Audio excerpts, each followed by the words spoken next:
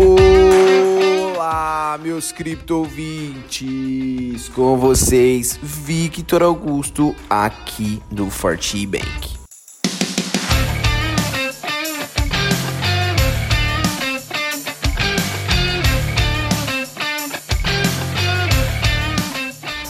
Após perder a marca dos $50 mil, o Bitcoin intensificou sua correção de preços ontem, mas já nessa sexta-feira, o ativo busca uma recuperação.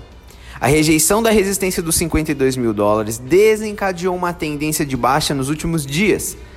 Essa descida ganhou ainda mais corpo na abertura do mercado asiático na noite de ontem, quando a principal criptomoeda do mundo bateu a mínima de $46.200. Nesse instante, o ativo andou de forma lateral até nesta manhã.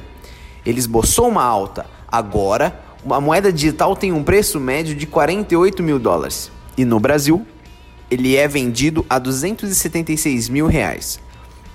As quedas dessa noite acompanharam a breve pressão de vendas aplicada no mercado pelas baleias.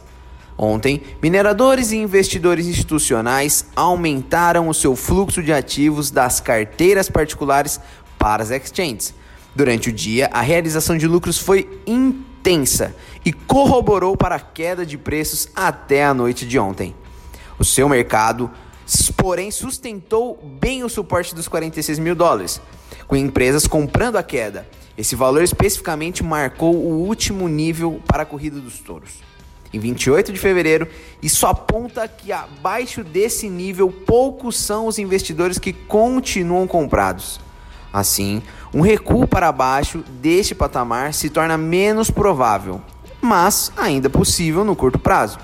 Da mesma forma, uma quebra dos 48.600 poderia sinalizar uma retomada da alta e novos testes aos $50 mil. No cenário macroeconômico, a incerteza continua dando o tom para as ações, o que impacta, claro, no BTC. Os títulos dos tesouros norte-americanos mantêm a queda na rentabilidade, enquanto o petróleo passa a subir rapidamente. Os índices econômicos globais também são mistos, com uma redução no número de contaminados pela Covid, mas ainda uma crescente taxa de desemprego nos Estados Unidos. As altcoins também operam em baixa hoje. O Ethereum teve uma queda acentuada de 5,6%, a Polkadot e a Binance Coin perdem 8% e 5% respectivamente. A Ripple é um dos poucos tokens que consegue manter uma tendência de alta, com ganhos acima de 3,5%. Você acompanha o boletim diário da Forte Bank com as principais informações e análises do mercado de cripto.